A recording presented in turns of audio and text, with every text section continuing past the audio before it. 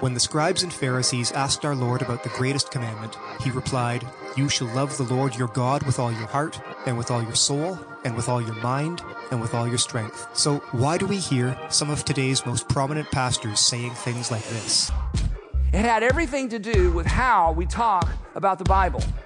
And specifically, or along with that, what we point to as the foundation of faith, which for most Christians, unfortunately, is the Bible. We need to do better. We need to love God with all our hearts and stand unashamedly on the rock of His Word. We need to love the Lord with all of our souls and respond to the worldview issues of our day with the wisdom and discernment that comes only from Him. We need to love the Lord with our minds and understand the calling of God's people in every area of life in God's world. We need to love the Lord our God with all our strength and face the work of building a life-giving, God-honoring culture.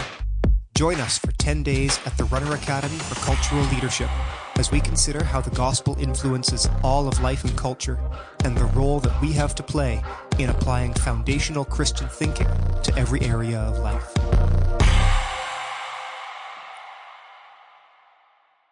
Non-rockabotus must stop. I don't want to rock the boat. I want to sink it. Are you going to bark all day, little doggy? Or are you going to bite? We're being delusional. I love you, Jeff. Delusional, yeah. Delusional's okay in your worldview. I'm an animal. You don't chastise chickens for being delusional. You don't chastise pigs for being delusional. So you calling me delusional using your worldview is perfectly okay. It doesn't really hurt. She hung up on me. What? Desperate times call for faithful men and not for careful men. The careful men come later and write the biographies of the faithful men, lauding them for their courage. Go into all the world and make disciples. Not go into the world and make buddies. Not to make brosives. Right. Don't go into the world and make homies. Right. Disciples. I got a bit of a jiggle neck. That's a joke, Pastor. When we have the real message of truth, we cannot let somebody say they're speaking truth when they're not. Take an amazing journey to a place that will blow your mind and move your heart so you will never be the same again. This Jesus is the stone that was rejected by you, the builders, which has become the cornerstone. And there is salvation in no one else, for there is no other name under heaven given among men by which we must be saved. That's Acts chapter 4, y'all. This is the gospel heard around the world. Welcome back to another episode of Apologia Radio. Get more at apologiastudios.com, APOLOGIA, apologiastudios.com. Go there, sign up for all access, partner with us in this ministry, bringing the gospel around the world. Millions and millions of people being impacted every single month from all different worldviews. And thank you guys for being a part of this with us. Sign up for all access, get more content from Cultish, Provoked, Sheologians, the After Show. You get Apologia, Ask Me Anything. You also get the Academy. You get Collision, all kinds of stuff. I'm Jeff, they call me the Ninja. That's Luke the Bear right there. What up? And that right there is Zachary Conover. Hey, guys. Director of Communications at End Abortion Now. Grateful to be able to do this show for you guys today. Some important things going on right now. So just to sort of bring you in right now, this last session, we had at least 15 different bills of equal protection and abolition happening across the country, different states across the country. And those are bills of abolition, equal protection. We're praising God for that because just 10 years ago, we were just begging God for one courageous legislator who would do what was right, that would be consistent, a legislator who would stand for equal protection and do what the establishment says that they believe, and that is protect the preborn. They're human from fertilization. All humans deserve to be equally protected. That's what these bills say. And last session, we had so many bills going in. All glory to God for that. So much is happening right now. Abortion is illegal nowhere in this nation because of the inconsistencies of the establishment. And so we have a lot of work to do, but things are happening and very powerful things are happening across the country. We have things planned for the next session already. We've got legislators in place, bills that are about to go in.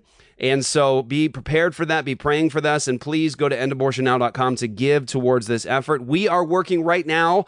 I want you guys to be ready for this and join together with us. Be a part of this with us. We're putting together right now a mentory little mini one expose right now, going to why is this still a thing? Why are all these bills dying before committee or dying on the floor? And we have the answer, and the answer will shock you. So this would be a shocking expose of the central issue, the dirty little secret of the pro-life establishment. And so that's under production right now, or in production right now. When that comes out, please help us by getting that into the hands of every single pastor and congregation that you know, so we can actually expose the main thing that's keeping this thing alive and legal. Also be in prayer. We are going to Germany to start this work. All glory to God. Very humbling thing to be asked to do this, to meet with pastors in Germany who are going to begin the fight as the church with the gospel to end it in Germany. God graciously gave us that opportunity in Northern Ireland, the Republic of Ireland, and in Scotland. And so now he's given it to us in Germany. So be in prayer for that. We'll give you more details. So if you're in Germany, you'll be able to come meet us. We are teaching there and doing some private time with some pastors from across Germany face to face to encourage them and to sort of give them a foundation and get them ready for that fight. We're humbled by that because this fight is not happening from the church like it ought to be taking place in Germany right now. And so that's what's going on. So much has been happening in that realm of the issue of the preborn and justice for the preborn. And this week, or this past week, this past week, recently. So there was a tweet. The tweet heard around the world right now. This is being reported on by a bunch of different news platforms, and that's why we've brought this to you today. Lizzie Marbach said in her tweet something not very provocative in my mind in terms of what Christian orthodoxy is. Here's the tweet. You can see it here. It says, there's no hope for any of us outside of having faith in Jesus Christ alone. To which every Christian in history is going, sounds about right. It's very exclusive. Right. Sounds about right. Sounds like the verse you read at the beginning and a few others. Neither is there salvation in any other except for Jesus Christ. I'm the way, the truth, and the life. No man comes to the Father but by me. Mm-hmm. Sounds about like Christian orthodoxy, what Christians have been saying forever. And something happened. Mm-hmm. She posted that, and Lizzie got in some trouble with who? Well, it looks like a congressman. Lizzie, first of all, welcome to the show. Great to have you on. I know you've been very busy with other interviews, but it's great to have you here with us to talk about this. This is really, really important, and people need to know what's going on. So we've certainly tried to sound the alarm on this kind of thing for years now. So welcome to the show. Thank you so much for joining us. Well, thank you so much for having me, and I am honored to be joining you guys today. So, Lizzie, I had like a flow going there. I was going to have you sort of bring this. I wasn't trying to tell a story, but it's okay. We'll jump in like this. Okay. So, Lizzie, someone didn't like your tweet, right? Right. Who was it? I want you to explain your story. I want you to explain it to the listeners who probably maybe have never heard this is going on. Who didn't like your tweet? What happened? Was it Satan? No, well, I'm sure he disliked my tweet as well. So yes, but it was none other than conservative Congressman Max Miller. He is a congressman in Ohio. He's a Trump-endorsed congressman and bills himself as a conservative fighter for Ohio's 7th district. And he did not like my tweet very much, so much so that he demanded that I delete it. Mm-hmm. Take it down. Wow. Take it down. That's amazing. Take down the tweet. There's no hope for any of us outside of having faith in Jesus Christ. So did he say why? Yeah, what was his reasoning behind why you'd want to take that tweet down? Yeah, he said that it is a threat to religious liberty, that basically the statement that I made was the most bigoted statement that he has ever seen, and that every American has the right to religious freedom and that the tweet went too far. Except so you. therefore I must delete it. Yes. Yeah. Yes. Everyone has a right to everyone religious freedom except for me. except for you. Yes. The contradictions abound, right? The internal critique. Everyone has a right to religious freedom. Shut up. Yeah. Yeah. I think, Lizzie, too, I'd love for you to bring us into this a little bit more. Until recently, you were involved with Ohio Right to Life as their communications director. Is that correct? Yes, it is. Okay. So you were there for a while. Obviously, we met earlier this year at a pastor's conference in Ohio. I just, as it relates to what we just read, the tweet, this seems to be a common thread for you. Just stating your beliefs boldly, getting it out there, what you believe in terms of not just Christianity, but applying that to this issue as well. So, how does God's word approach the issue of abortion, for example? And you have been very outspoken and bold about this, and your language, the way that you have talked about this issue, bears a stark contrast, with the groups that you've been involved with, in particular, Ohio Right to Life. I wonder if you might just kind of bring us into that and tell us your story of what that's been like to be involved with them and the events leading up to the tweet now that's been viewed over 2 million times. Yeah. So in March of 2022, I took the position with Ohio Right to Life, and I was fully aware of that infighting between abolitionists and pro-lifers. Well, I wouldn't even call it infighting, but just the tension that's there between abolitionists and pro-lifers. And I was fully aware that Ohio Right to Life has billed themselves as the quintessential pro-life establishment. Everything that you guys talk about every week on this podcast, Ohio Right to Life really has led the way in that pro-life movement, doing some of the things that you guys have exposed. And so I knew that going into it, but I didn't know all of the depths of that. When I was hired on by their CEO, Peter Range, which I have to give him credit. Peter is a great man of character. He genuinely does care about ending abortion. But I told him that, I'm a bold conservative and that this is what I think our communication strategy should be going forward. And he was fine with that. He said that would be welcome. And I don't think that he fully understood what I meant when I said that. And so when I started with Ohio Right to Life, it was right before the Dobbs decision leaked and right before all of that. And so we were very pumped up about that, very excited about that. And so things were going well for the first few months where, I was putting out the information, I was speaking boldly about abortion. And then Dobbs dropped, and it's almost like the pro-life movement completely just looked around saying, what do we do now? Stalled, right? Stalled. Yeah. Yes. Yeah. It just exposed that they really had no plan of action after Roe. They just really never thought that it would even happen or prepared for it to ever happen. And so, yeah, like you said, everything just stalled literally and figuratively. And so after Dobbs happened, our Human Life Protection Act, so their life at conception bill that still had immunity for the mother, they were pushing for that, and then it got paused after Dobbs. And they just kept on pausing it until finally, after the November election, the 2022 midterms, the abortion lobby announced that they're going to be bringing in a November ballot initiative to enshrine abortion into our Constitution.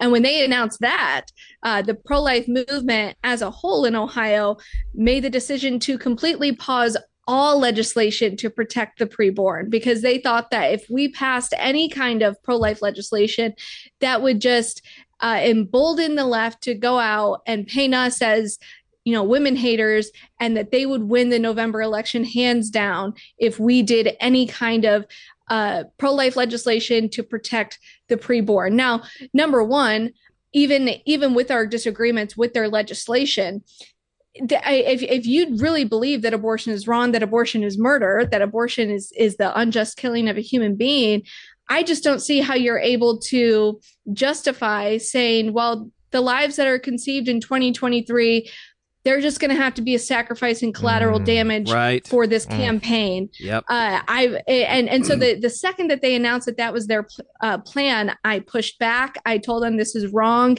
And that's when the tension really began to grow, is because I spoke up against that. And I said that this is very clearly wrong. Good. And so that's when they started to really nitpick some of the messaging that I was putting out there. If I said abortion is murder, they would say, can we say abortion is killing instead? If I said that abortion is evil, they said, can we use a softer tone here? Or even if on my personal Twitter account, there was something that had nothing to do with abortion. I got invited to go to the governor's inaugural address in January, and he had a Catholic priest, a Protestant pastor, a rabbi, and a Muslim pray at Ohio State House. And I posted about that, saying that why is our so-called Christian governor allowing idol worship to be done on Ohio State House? That's right. And they told me that I shouldn't be tweeting about that against the governor. And so there was just instance after instance where it was like that, where they were just really being nitpicky with my messaging, whether it's personal or on our official social media accounts. And then that's when the Ohio abolitionist group End Abortion Ohio was trying to introduce their bill of abolition. And from the beginning, I was telling Ohio Right to Life, we need to either support this or remain neutral on this at best. Because if we oppose this, I will have to oppose Ohio Right to Life, and that will also split the base going into November, which, talk about political pragmatism, that just isn't very smart politically to split your base during such a monumental moment. And so I was begging and pleading with them, and they just really did not like that. And that is kind of everything that culminated and led up to this tweet. So, wow, thank you for that, Lizzie. Oh, man, praise God for Amazing, you. yeah. Praise God for Lizzie. What a strong woman. There's even, instances where I think you called out an abortionist too on your personal account. And I mean, you essentially called them what was appropriate. They were a murderous liar, correct? Yes. So that's really what essentially got me fired. I think it was maybe 2 weeks ago now, there was an abortion activist. This activist is one of the people that's on the team trying to enshrine abortion in Ohio. So she's not just a random, Twitter troll. She's an actual activist in Ohio who's pushing for this November ballot initiative. And she responded back to one of our posts that was explaining the evil of this ballot initiative. And she said that we were wrong. And so then I retweeted her from my personal account and said, you're a murderous liar, Rachel. And my boss didn't like that very much. He said that it was name calling and that we could use a better tone. And I told him, I'm like, I disagree humbly. I'm a Christian. I'm called and commanded to call out evil, and I'm supposed to do it to the level of which the evil is taking place. And so I'm not going to take that back. And that was really a sticking point where that happened. I think it was on like a Thursday or Friday where I posted that. And then Monday is when my superior and I actually spoke, and we just came to a point where it was a sticking point for him and it was a sticking point for me. And we said that we might just have to part ways, but let's pray about it before we make any decisions on it. And then that's when the Miller tweet happened. And then 2 days later on Thursday is when he said the Miller situation has become too much of a distraction and your social media as a whole is just not the right tone. So we're going to have to let you go. I mean, is there a greater example of what we would call tone police, right? So, I mean, you had a quote in one of the Sentinel articles, exclusive interview that you did, and I just want to read it here. We are more offended and embarrassed by calling abortion murder than we actually are about abortion being murder. Yep. There you go. Well, I think that's the thing. right The most obvious thing everybody can see in this is that Lizzie is working with Ohio Right to Life, the organization that says they're trying to end the unjustified killing of human beings in the womb. And she's just doing what is consistent with that platform and saying that this is murder and you have to stop. And if you're promoting it and you're helping it, you are guilty of murder. She's telling the truth about it. And because she's telling the truth about it, she gets in trouble. And that's what we've been trying to say for so many years. And I know years ago, we looked like we had tinfoil hats on our heads. We looked like we were conspiracy theorists when we're saying, look, the establishment doesn't want to use this language. They don't really believe that she's guilty of murder. They're not working to ultimately end this. Their strategy is wrong. Their foundation is wrong. And we just look like these weird outliers. And like, you guys are just, blowing things out of proportion. Like, I don't know if that's really true. And then come the bills, and then come the resistance, not from pro-choicers, but from the establishment themselves, calling it, saying things like, we shouldn't call it murder. Well, is the abortionist at least guilty of murder? Is he a murderer? Well, it's a fine line. That's what Tony Lowinger said, who is the vice president of National Right to Life. He couldn't even say that the abortionist was guilty of murder. These are the people who have been in charge. People say, why are so many people, babies still dying? Why is this still a thing in our nation? And the answer is because the people who are up front, who are leading, quote unquote, this fight, don't really have Christian commitments and convictions. That's the problem. And so when you start talking like a Christian at the legislature, or you start talking like a Christian at Ohio Right to Life, you will lose your job. You will lose your position. You will not pass a bill, because what they are clear about is that they are not fighting this battle as Christians. They're not standing on the Word of God. It's not about the gospel. They are about pragmatism. They are not about principle. That is the truth. And you're seeing it now with the people who are being burned at the stake. And for what? The costly offering. Yeah, this is where you're seeing it. You're seeing it with legislators like we had in Louisiana.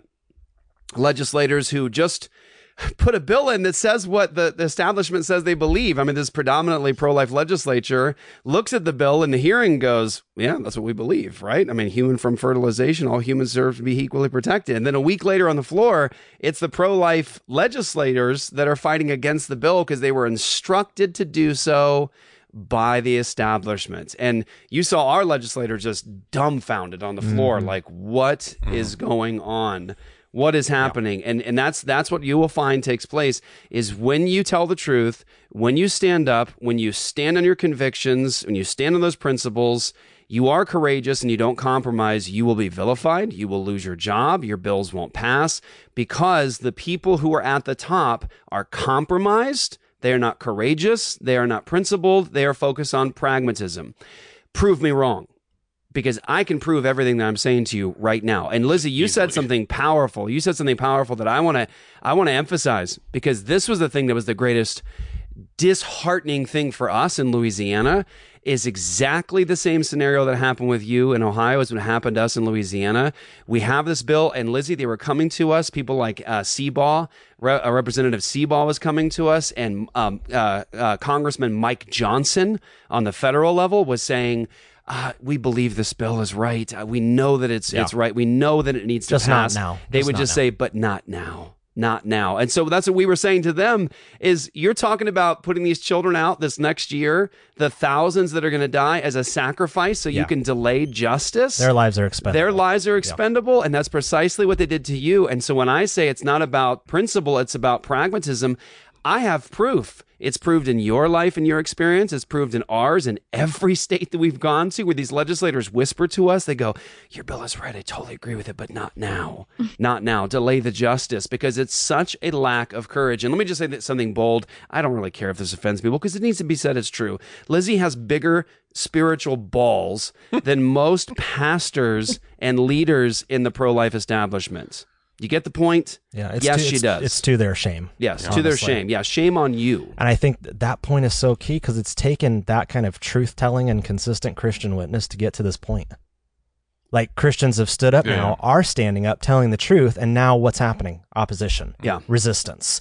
Now the mask comes off. Yeah. And we find out who's really serious. Yeah. About I like it, because it means now the fight is on. Yeah. Now the fight is on. So I know we're dealing with some significant cowardice in Ohio right now, which you can get into, but just so everyone knows, Ohio Right to Life pushed back against our bill, correct? Well, I mean, maybe you can fill this out a little bit, Lizzie. So, I mean, Congressman Miller's resistance to that was what it was. But there is something here that most people would not see on the surface, and that is who Congressman Miller is close to in proximity of relationship that is also involved with Ohio Right to Life. Could you fill out maybe a couple more of those details for us? Yes. So Congressman Miller's wife, Emily Marino Miller, is on our board. Her husband is a congressman. Her father is also a U.S. Senate candidate, Bernie Marino. And they're very close to President Trump. And so they have a lot of political influence. They have a lot of power here in the state of Ohio. So I can't speak to what was happening in the background of after my tweet happened. I don't know if they had any bearing on the situation or not, but I definitely know that they have a lot of influence that people at Ohio Right to Life would not want to let go of. And her and I, even during board meetings, it was always cordial. It was always friendly. She seemed like a really nice girl, but she was someone who I disagreed with on strategy because she prioritized pragmatism and politics over principle. Even when it came to the principles that the pro-life movement claims that they stand on proudly, not even pushing beyond that. And that was still a matter of discussion with her. And so, like you were saying, there's a lot of buildup here. And with the bill of abolition, Ohio Right to Life definitely was opposing it for months. So another one of our board members, Mike McGuire, is actually I don't know his exact title, but basically he's the lawyer for the Speaker of the House, Jason Stevens. And so he's his legal advisor.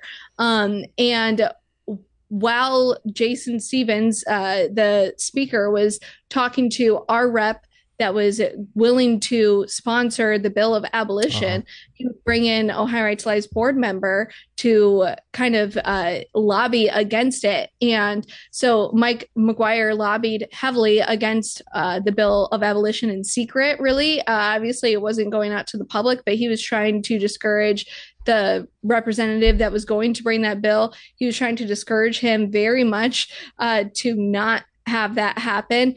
And there was a time where I didn't even realize that Mike McGuire was was involved in that situation. And I was just going to speak to the representative myself just to really just hear his thoughts. I wasn't going to go there, as an official from Ohio Right to Life. I wasn't going to lobby for or against the bill. I just wanted to talk to him about it and get his thoughts about what he actually wanted to bring forth and why he wanted to do that. And I had a 30-second phone call with his aide to set up the meeting. I said, "Hi, my name is Lizzie. I want to set up a meeting with Rep so-and-so about this bill. Is 3:00 okay?" They said yes. I hung up the phone, and an hour later, I got a phone call from my boss demanding that I cancel the meeting. Wow. And then from that moment on, I mean, they never let it go. Even when I was speaking to my boss on Monday about us potentially splitting ways, they brought that back up again and said that when I did that, I really broke the board's trust by just setting up a meeting to merely talk about the bill. And so it just really is insane, the level of opposition. But what their justification is going to be for that is that it's a threat to November. And so bringing that bill forward would threaten November. And really, we're the ones who are working against the pro-life movement. We're the ones who are putting babies' lives at risk. Yeah. So that's what their justification is going to be, is that we're sowing division. We're the ones who are putting this at risk, and we don't want November's ballot initiative to be defeated. We're just not acting wisely. So they're going to do a ballot initiative. They're going to do this thing. The leftists, the pro-aborts, are going to do this thing where they try to get their whole worldview.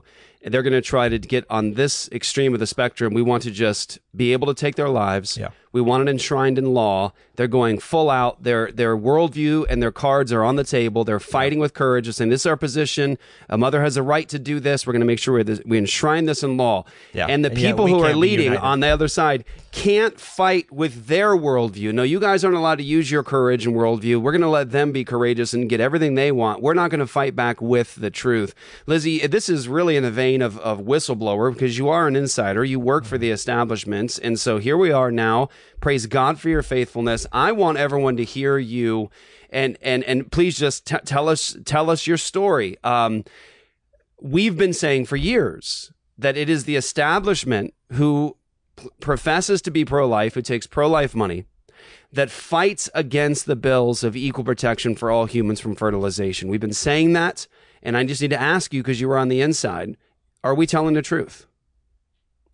Yes, absolutely. I was honestly very disappointed to see how true it was. But yes, it is very true. And you can see that even with our coalition that we've created to fight against November ballot initiative. They named it Protect Women Ohio. And their entire communications plan is to never even bring up abortion. Or if they do bring it up, they just want to frame it in terms of painful late-term abortion. They don't want to talk about abortion at all, except for on the extreme sides, and which is a huge reason why they didn't want to introduce a bill that would talk about abortion. And this is me putting on my tinfoil hat, so I'm not sure if this is what's happening, but right now our heartbeat bill is also held up in the courts, and it's been held up since last year. And now I can't say that the Ohio Supreme Court is doing anything that someone else is telling them to do. So I don't know any of this as a fact, but I do have to question, how is a conservative court, we just won 3 seats last year, how is a majority pro-life conservative court taking over a year to address the heartbeat bill to see if that can even go into effect? I would have to imagine that they're also putting that on pause until after November. So they don't even want to enact the bill that's passed in Ohio that the pro-life establishment agrees with. And again, I can't verify that that's what's happening. Maybe there's some other holdup that's at play that I don't know. I'll risk sounding like Alex Jones there. Well, it's right to ask why. It is a question. It's right to ask why. Lives are at stake, right? Yeah. So we've also said, Lizzie, for years we've been saying that the establishment won't stand on Scripture, they won't be consistent, and they don't want to talk about abortion as murder, as they just don't want to use the words. Like, we're not going to use that language. Lizzie, are we telling the truth? Absolutely. I've gotten spoken to multiple times to not use the term murder, that it's too harsh and that we would offend post-abortive women, or that we would enrage the left and just give them a reason to come out against us. Like I was saying, the Protect Women Ohio Coalition, their number one talking point against this ballot initiative is that it would remove parental consent, that a parent has a right to say if their child gets an abortion or not, which really is, I mean, that's equal, or that's evil messaging. Yeah. To say that as long as a parent says it's okay, that a kid can go get an abortion, but God forbid that the parent doesn't know and can't put their stamp of approval, that's when it's evil. That's when we should vote against it. But as long as they can say yes, honey, sure, I'll drive you to the clinic, then it's okay. That's been their number one messaging, is parental consent, that this is an anti-parent amendment, not that this is an abortion amendment. You can't just tell the truth. You want to play around the edges. You can't just be bold. And I'll give you an example of that. When we went to the Republic of Ireland, when they were basically going to legalize decriminalize abortion in the Republic, the pro-life establishment swooped in. I mean, immediately, like, let's set up shop. Let's start the work in Republic. And so we were there the day before the big march and everything else. And so the establishment sets up in Dublin, and we're there, and we're watching the establishment set up their signs. And here is this country that for like forever is like abortion is murder. It's a crime. It won't happen in Ireland. A biblical stance. It's a biblical stance. No one has it's like they're forgetting this. Nobody has a problem here in Ireland calling it murder. Don't you understand this? It's already against the law. It's already a crime. And they set up shop. And even in that context, they are so timid and afraid and cowardly that the signs, I couldn't believe my eyes. Well, I could believe it, but I just couldn't believe that you guys aren't seeing the context of what you're standing in. The sign said, abortion kills love. Yeah. Abortion kills love. These are the signs they're feeding into the Republic of Ireland, where abortion is murder and a crime. Abortion kills love. And I just thought to myself, now, you dunce. Abortion kills a child. Right. Abortion kills a human being. Yeah. And they just can't stop playing around the edges. But one more, I'm going to ask you another one too. So we've been saying for years, Lizzie, you've been on the inside now. You know you're a follower of Jesus Christ. You just wanted to be faithful. You wanted to protect these children. You step into the context where everyone is given their dollars to actually end this thing. We've been saying that the pro-life establishment wants a protected class of killers. They want women to be seen not as guilty. They want them to be seen as victims. We've been saying that the establishment believes that. Lizzie, are we telling people the truth? Yes, absolutely. There was a few people that were on the inside that when I would speak about it to them, they would say, no, you're absolutely right. I agree.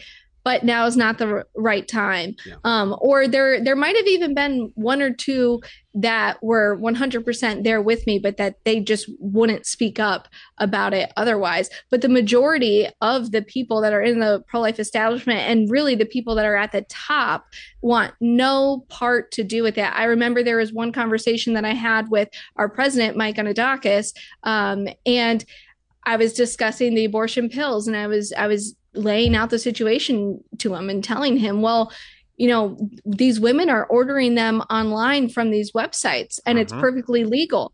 It's nothing that can be prosecuted against. It's a crime without a criminal. So how do we even attack this if we're never going to criminalize the mother as well? And he just looked at me and he's like, yeah, I know, it's crazy, right? And I'm like, So what are we going to do about it? And he just kind of shrugged his shoulders and walked out of the room. And that's just so I mean, you have to ask, do you even care? Right. If you've made your career claiming to be this pro-life champion and you can shrug your shoulders at the thought of tens of thousands of babies dying by the pill, that just tells me, it just makes me question, like, what are you even doing here? Is this an industry? Is this an industry, or is it a ministry of justice? That's the question, right? Is this an industry, a business? Is this about the money and jobs and careers, or is this about justice for these little babies? It has to come down to that every single time.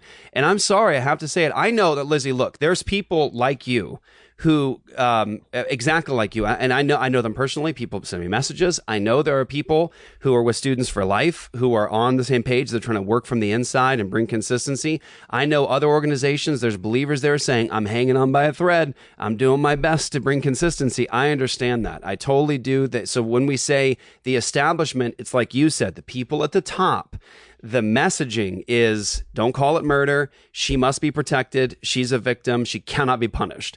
And if you think I'm exaggerating to make a point, I am not. In Louisiana, we had a bill on the floor to abolish it, to give equal protection to all humans from fertilization. It was a simple bill. It was fought against by the establishment, by Mike Johnson, by Louisiana Right to Life. It was fought against by all those. And the day of the vote, the letter comes out. How convenient. The letter comes out the day of the vote to legislators across the country that they do not want legislators in this nation to put a bill in of equal protection that would lead to the criminalization of the mother or to see her as guilty as all. That's over 70 of the largest pro-life organizations in the nation, from the states and at the top, all said, don't pass the bill. And so our legislators in Louisiana are walking around on the floor. They had just said they were going to say yes to the bill. And now they've been instructed, not by the pro-choicers, not by the pro-aborts. They've been instructed by the establishment. It was indoctrination. Yeah, they're walking around with it. Here's our doctrinal statement. Here's the truths that we confess. Yes. Here's our confession of faith. That's our confession of faith. This is our will doctrine. You adhere? That's but right. It wasn't even indoctrination. I would say it was, they were basically trying to enforce it. Yeah. Through by threatening Oh, them. So sure. it was worse than There's indoctrination. coercive aspects to it for sure, but I just meant here's our doctrine. Yeah, no, I know. Here's our theology. Right, yeah. But remember though that and Lizzie, it was just this like moment where you're like, I know God is sovereign, He's in full control, He is doing something, we're planting seeds here, but it was like, this is stunning to watch this happen. We see the legislator Seabaugh, who is just an absolute fraud, and he had just been in office with me like 2 days prior, and he is crying, saying that I only got into the legislature to end abortion. And I know this bill is right. It has to be done. And he brings out the arguments that the establishment is telling him to use against the bill. And we knocked out every single one of them, proved him wrong, said that's absolutely not true. That is not true. And then he's using those very arguments that he knew were false. He knew were false on the floor, lying to the legislature because we had just proven them wrong. He understood they were wrong and used them anyway. And then it gets worse than that, though, because before they went on the floor, they called this private meeting. Everyone except Danny McCormick. Except Danny McCormick. They actually barred him out of the meeting. Yeah, they did. They did not allow him in the meeting. Our representative who put the bill in, who is a member of the Louisiana legislature, he is the representative. They kept him out of the meeting. They called a special private meeting down into the basement with all the legislators trying their best to talk everybody out of saying yes to the bill that would have protected the children in Louisiana from fertilization, which means that everyone, I'm sorry, you have to tell the truth. I know this is hard, but there is grace and freedom and forgiveness in Jesus alone, but I got to tell the truth. Every single one of those legislators that voted against that bill, every single one, has the blood of every child who's died in Louisiana after that on their hands, and they are accountable to God for it. That's the truth. Alan Seabaugh is accountable to God for every baby dying in Louisiana right now.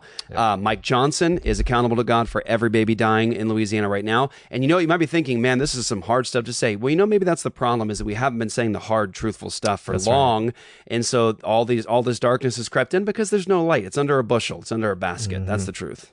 Yeah. Well, and if I can offer encouragement to everyone out there, even to you, Lizzie, like this has been happening for years, just behind closed doors, in secret. And what's awesome, even though it's painful, darkness is being brought to light. Yes. Right. And like Lizzie, you're a hero for doing that, for bringing darkness to light and revealing the awful cowardice that's going on behind closed doors. So like, I just want to encourage all of our listeners out there, like, even though it looks dreadful, this is actually a step in the right direction because it's no longer being done in secret. Yeah. So. Oh yeah. It's bad. It's ugly. Yeah. But, so was the crucifixion of Jesus. Yeah. And it led to the salvation of quite the world. Quite a bit of fruit from that. Yeah, it was a bit of fruit from the evil that God allows. You meant it for evil, God meant it for good. And so, Lizzie, Luke is right. You are a hero. Bringing this out is one of the greatest gifts. We wouldn't have thought it would have gone this way, right, necessarily, but it did. That's what I'm curious about is since this has all happened, I mean, obviously, Ohio Right to Life has released a statement about the tweet and everything, but what has happened subsequently after this whole thing? Like, I guess, where are we at now and what's next? They've been pretty quiet since then. It seems as though it has come out that the representative who was going to bring forth the bill of abolition in September, he has now canceled that. He said that he's no longer going to do that. And he's also actively working to ensure that no other representatives will do that, as well as the pro-life establishment. The leaders are making sure that he's not going to, that no other legislator will bring that forth. And just to kind of touch on what you were saying about how there's many other people who are working from the inside at pro-life establishment groups, I will just say, towards the end of my tenure there, I began to be very convicted because as the communications director, I was going out and I was speaking on behalf of Ohio Right to Life, and I was lending and granting them legitimacy by having me as a representative, or by having even our CEO, Peter Range. Like I said, I do really respect the work that he does, but he's granting them legitimacy that's unfair because the actual work that's being done by these organizations don't deserve to have that kind of legitimacy, because we're fooling our supporters into thinking that we have these, brave, bold freedom fighters that are trying to end abortion, but the people who really are making influential decisions have no intention of actually doing that. And so I would just encourage those who are at pro-life establishment groups to just pray about it and really, really seek the Lord and see, hey, it could be God's plan that they're there. But it also could be, just granting them further legitimacy that they don't deserve. And so that's just something that I would like to warn about. Thank you, Lizzie. As somebody who's done that, yeah. I think that it can be a little bit dangerous. I'm sure it was a real struggle for you, sister. I'm sure it was a real struggle for you to try to be faithful to Jesus and try your very best to bring justice to these children while in the midst of all this compromise and inconsistency. It was probably your life has been very, very challenging. But I thank you for your faithfulness. All glory to God for it. Thank you for doing what you've done and saying what you've said. And I just want to say, this is coming from me, not Lizzie. This is my opinion. This is what I would call you to. If you have given money to, or you're giving money to Ohio Right to Life, stop. Stop. Stop. They do. If you're a believer who believes in God's word and the gospel and you want to be consistent on this issue, stop giving money to these organizations, because they do not have any intention ever, right now, without repentance over their doctrine, their belief. They do not have any intention of actually criminalizing abortion and abolishing it across the board. They want a protected class of killers. They were actually on the letter, by the way. Yep, they were on the letter. Signatures too. I'm not telling you anything. I'm not telling you tales out of the schoolyard. This is they got their signature online, right? And conversely, please, do all that you can to support groups like End Abortion Ohio. They're good brothers there. They're working really, really hard. Have sacrificed a lot and have tried to push very, very hard to get this bill to come forward and to have it see the light of day. So they've been faithful. I'm very thankful for those brothers. They're good men. And they're involved on the front lines fighting for justice at their state. One of the things that we've said for many, many years is that this needs to be the work of the local church for a reason. There's accountability there. There's a commitment to Christ and his authority and the truth coming from the local church. And at the same time, when you have this as a movement of the local Christian church and churches working together, and even building networks and organizations together as churches and Christians to do this as followers of Jesus, to be consistent.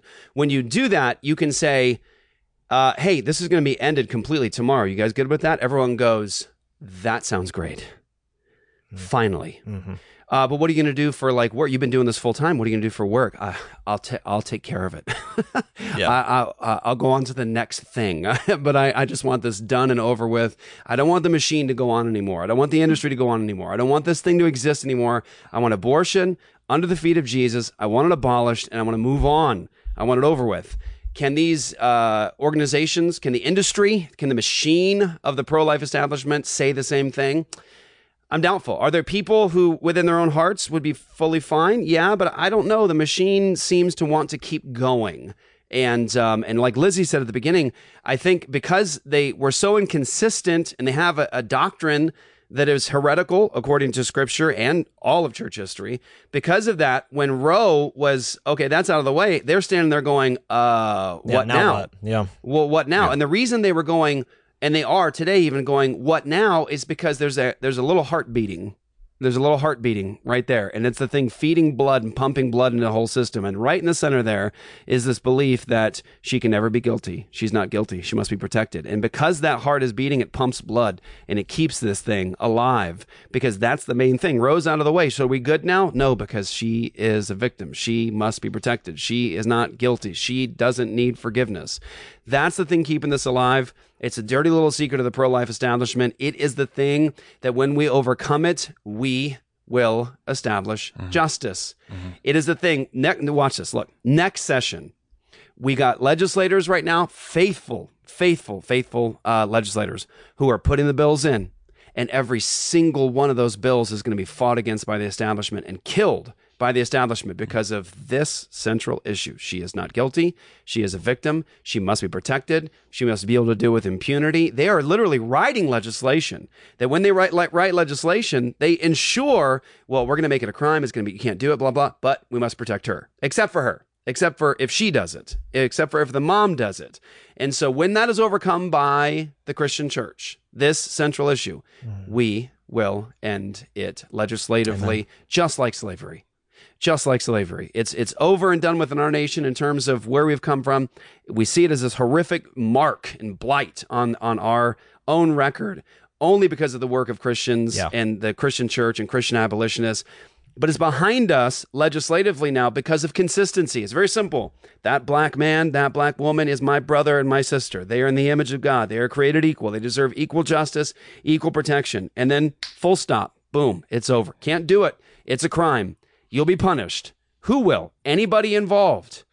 We're not naming genders. We're not saying classes. We're saying if you're involved in this, you're guilty. It's a crime. When we can see this consistently, that's exactly what will happen. This will go under the feet of Jesus. It'll be over, and it'll be a blight on the record of our nation. But Christians will look back on it as victory because of what Christians did. Mm-hmm. So we need to say the rep's name. Right? Yeah, Representative Bill Dean. Bill Dean. He's the coward we're talking about. Not only did he promise to run this bill, now, as Lizzie said, he's actively fighting against it. He will not, by the way, he won't allow it to be released from the committee that it's in to have anyone else run it. So if you're in Ohio, this man works for you. You need to let him know how upset you are with him. Call him to consistency. Call him to consistency. Call him out. He is being a coward. He's backtracking. And plead with him to do the right thing. Yes, exactly. Yeah, plead with him. Do the right thing. Lizzie, you're the best. And thank you. Lizzie also is expecting. Yes. Woohoo! Yes, I am. That's right.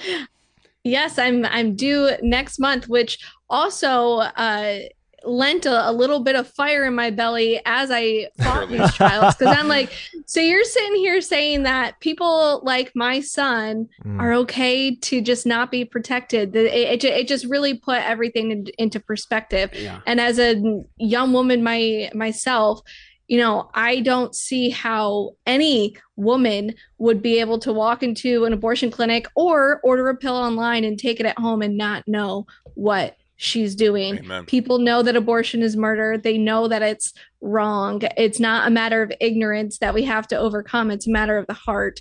And we can only touch the heart if we are speaking the truth. And so thank you guys for all that you do to really share the truth about what's happening and bring light into darkness. Absolutely. I love, what we call that? That's called glorious providence. Amen. That in the midst of this and God's perfect plan in history, he orchestrates every single detail and goes, and this is the time period I'm going to give Lizzie her baby so that when this is happening, she's got a little fire in her belly. Yeah. Yeah, it's powerful. It's powerful, glorious providence. We have a great God. Lizzie, thank you for your faithfulness. I hope we can do some more in the future together because you really do now, and I know you weren't necessarily planning on this, you really do now stand as somebody who is an insider and a whistleblower, as this is the truth. Christians need to know it. And I just thank you for your courage, even today, in speaking about specific details that people need to hear about, that maybe a lot of people would, sort of dumb down those details. You told them because people need to hear it. So thank you for your faithfulness. And I'm just grateful for you. Thank you. Yeah, likewise. Well, thank you very much. I appreciate it. All right. We'll talk to you soon. Oh, wow. Man, what an amazing Praise thing. God. What an amazing thing. So his timing is the best. That's right. Everybody, if you would, go to endabortionnow.com. There is a map on the site where you can check the site. You can see what's going on in that state. You can find out who needs to be contacted in your legislature. Do be in prayer if you would. And maybe we could talk about this, guys. It's something that Lizzie, she brought up that I think is important for us to address, and that is that the Dobbs decision happens, and then everything just sort of stalls with the establishment. But we expected that, of course. We know what they were fighting against and what they're not fighting for. But so everything stalls. But here's the damaging part. Listen, please, I got to bring you into this, everybody. Look, if you love us, you care about us, and you've ever cared about anything we have to say, you've got to hear this. This is a really, really bad place we're in right now. There are Christians and people in this nation who think that abortion is basically over with and done, and that the fight is essentially over. The apathy sets in. Cannot be farther from the truth. It is not true. It is illegal nowhere. It is illegal nowhere. As a matter of fact, you're seeing it right now. There are people trying to make bigger moves to enshrine it even harder into their state legislature and into federal law and all the rest. It is not even close to over. And I know that everyone goes, oh, good. Okay, Rose out of the way. Okay, whew, okay.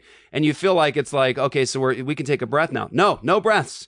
No breaths. Like we're like in the middle of the battle and it's raging. It's raging. And more than that, now we see that the battle is raging. It's still going on. There's bloodshed everywhere. The fight is on. We're getting beat up. And over the horizon there are more enemy troops pouring in. And Christians are going, well, Rose out of the way. I guess we're pretty good to go. It's like, no, we're not even close. Now, and what I mean is we have so much to overcome for this to actually get established. We have work to do, and we need you to be a part of this. Honestly, what troubles my soul right now, and I was just thinking about this yesterday. I was focusing in on this. Like, what's troubling my soul right now is there's so much quiet. Yeah, no urgency. There's so much quiet. It's just, you know what I'm saying? It's quiet. And people are just like lost that intensity and that fervor. Look, you can't do that. You can't do that. These babies are dying. They are really dying. These are real human beings. Stop being apathetic, indifferent towards this. You have to fight. You've got to fight with us. Look, be a part of this. Sign up for End Abortion Now with your church. Go save babies at the abortion mill. Be a part of this when we go to these different states. Stand with us. Get other churches involved. We need you. We need you. I gotta confess this. I'm just being totally honest because I think this interview will be seen by a lot of people because we have an insider and a whistleblower. It is disheartening at times from a human perspective when you're in Louisiana and you're fighting this bill to get this bill of equal protection in, and you look next to you and it's like, I can count on two hands the amount of people who are involved right now in fighting for this bill. Right. I'm like, literally, I'm like, look, okay, I got Conover, I got Luke, I got Zach, I got Bradley Pierce, I got Brian Gunter, I got Danny McCormick, and I've got like two other three pastors that kind of show up, like, sort of, they're like, thumbs up, hey, keep it up, brother, sort of thing. And I'm going, is this really it? Mm-hmm. Now, I know everyone's going to say, but yes, Pastor Jeff, that's how God does it. He whittles the army down to nothing so everyone sees he gets his glory. I get that. But it doesn't change the fact that it's disheartening to go, where in God's name are all the Christians? Yeah. Where are you? Like, this is all over the news. The establishment knows this is your moment to rise up. And I'm looking around at the day of the vote in the legislature, and I'm thanking God. I'm thanking God that something historic happened that day, not just with the bill of equal protection that went in, but I am thanking God, yes, that day we had Christians that traveled all the way from Oklahoma, all the way from Texas, people that drove for like 2 days to get to this legislature just to stand there and to worship and to stand for the truth. I thank God for it. I do. Christians came from all over, but that's also disheartening that it was Christians that came from other states to fight for the children in Louisiana. Where were the Louisiana pastors? Yeah. Where were you, men of God? Where were you that talk trash on Sanctity of Life Sunday in January? That's all you're doing. You're talking trash. Be honest. Confess it to God. Repent of it. You are a trash talker. You talk trash against darkness. You stand up on your Sanctity of Life Sunday. You give a message about abortion. Maybe you've given one message on abortion every 5 years or whatever, so you can sort of check the box. I've done that. But the truth is you're a coward. You didn't do anything. You won't fight because honestly, you don't care. That's the truth. Is you don't really care, and that's why you weren't there. If you knew about the bill and you didn't support it, you didn't stand for the children, then shame on you. Yeah, you didn't really believe that their lives were as valuable as yours. That's exactly Let's just right. say it. Exactly. And so my plea to you as a pastor, as a Christian in any of these states, is you've got to stand. You've got to do something. We are such Christians. I'm talking about myself here too. I'm in this too. I've got failures and compromise and weaknesses in my past, but we all do this. We talk trash. We're like, if I was around during the time of slavery, I'd have said and done something. Really? Would you have? Would I have? Or how about like if I was living in Nazi Germany, I'd have said and done something. Really? Would you? I don't know, because you know what? It don't look like it today. Like, we got this massive slaughter that like eclipses the Holocaust on like magnitudes by the metric ton. And here we are saying and doing really not much because we got more important things to do than care about the plight of the preborn and fatherless children. That's the truth.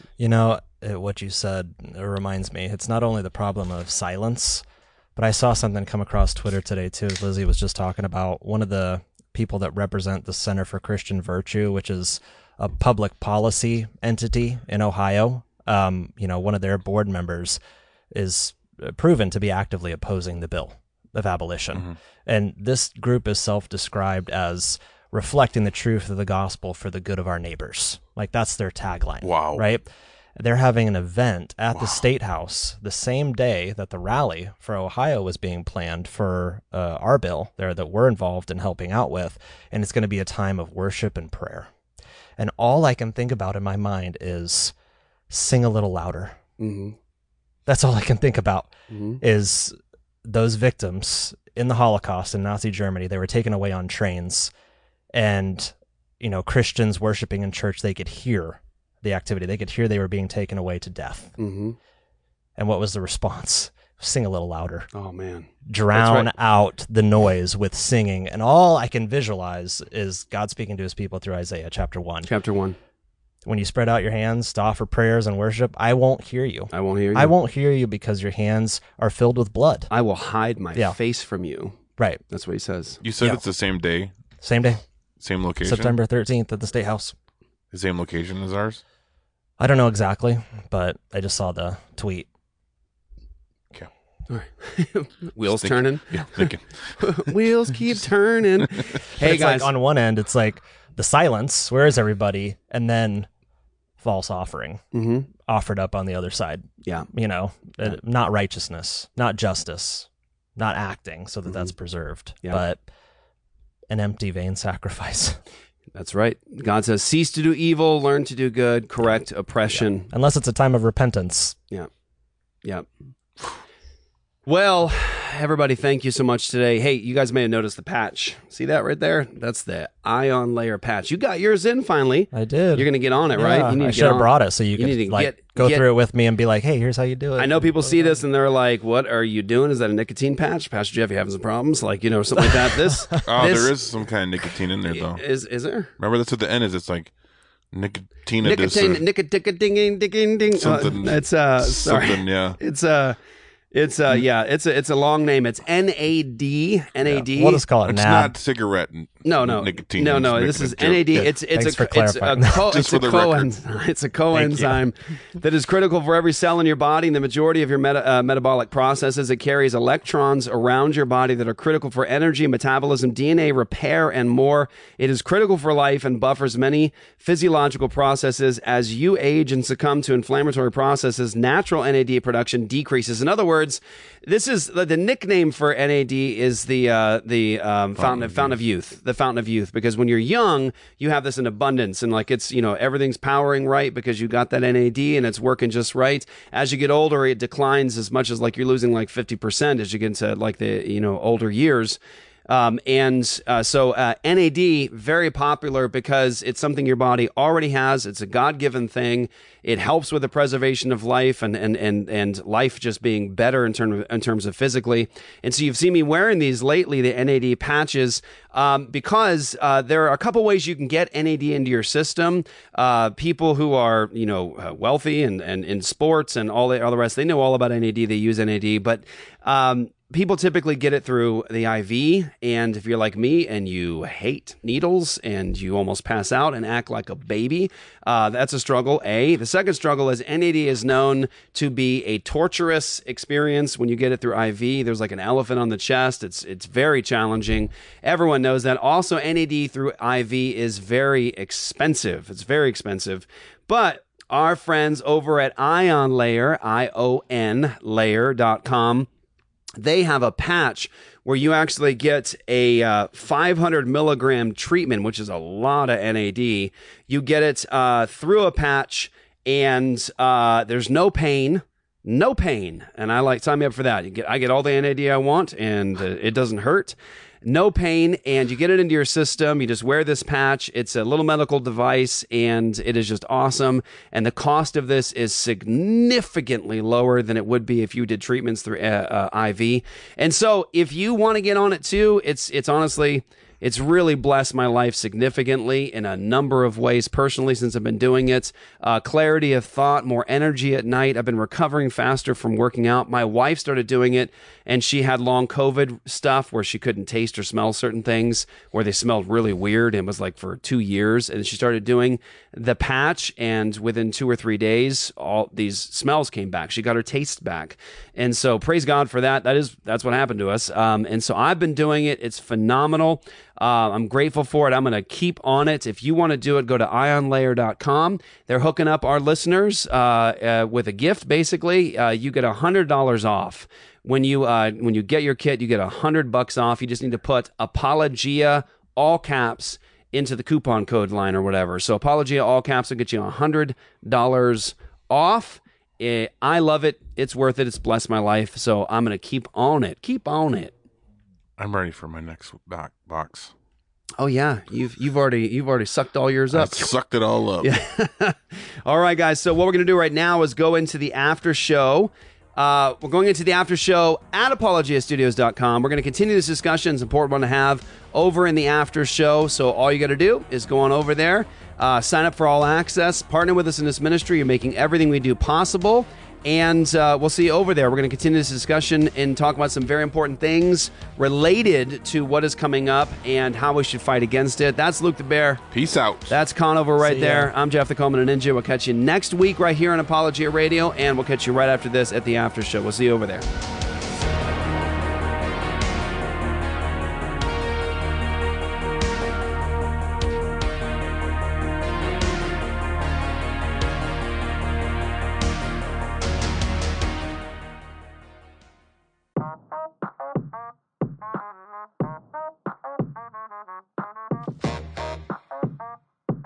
This is The Academy. I am Eli Ayala of Revealed Apologetics, and I will be bringing a 6-part series on presuppositional apologetics. What is this called? The Apologia Academy? It's just called The Academy. Okay. What's up, everybody? My name is Pastor Jeff Durbin, and you're watching Collision. Today, I'm going to be interacting with an atheist on TikTok. So here we go. Unsupervised and unhinged. Welcome back to Cultish the Aftermath.